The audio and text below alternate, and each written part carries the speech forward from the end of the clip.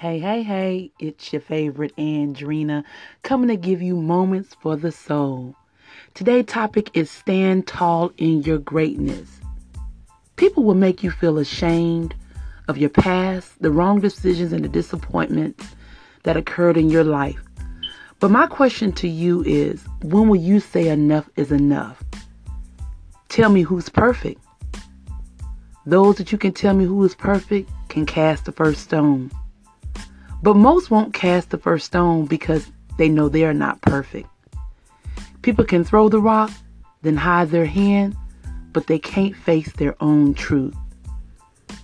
Standing in your greatness means, regardless of how your past looked, which we all have one, you still have a purpose, and your imperfections make you perfect for the journey you own. Embrace who you are, not what people say. Live in your truth. Don't be ashamed of your steps.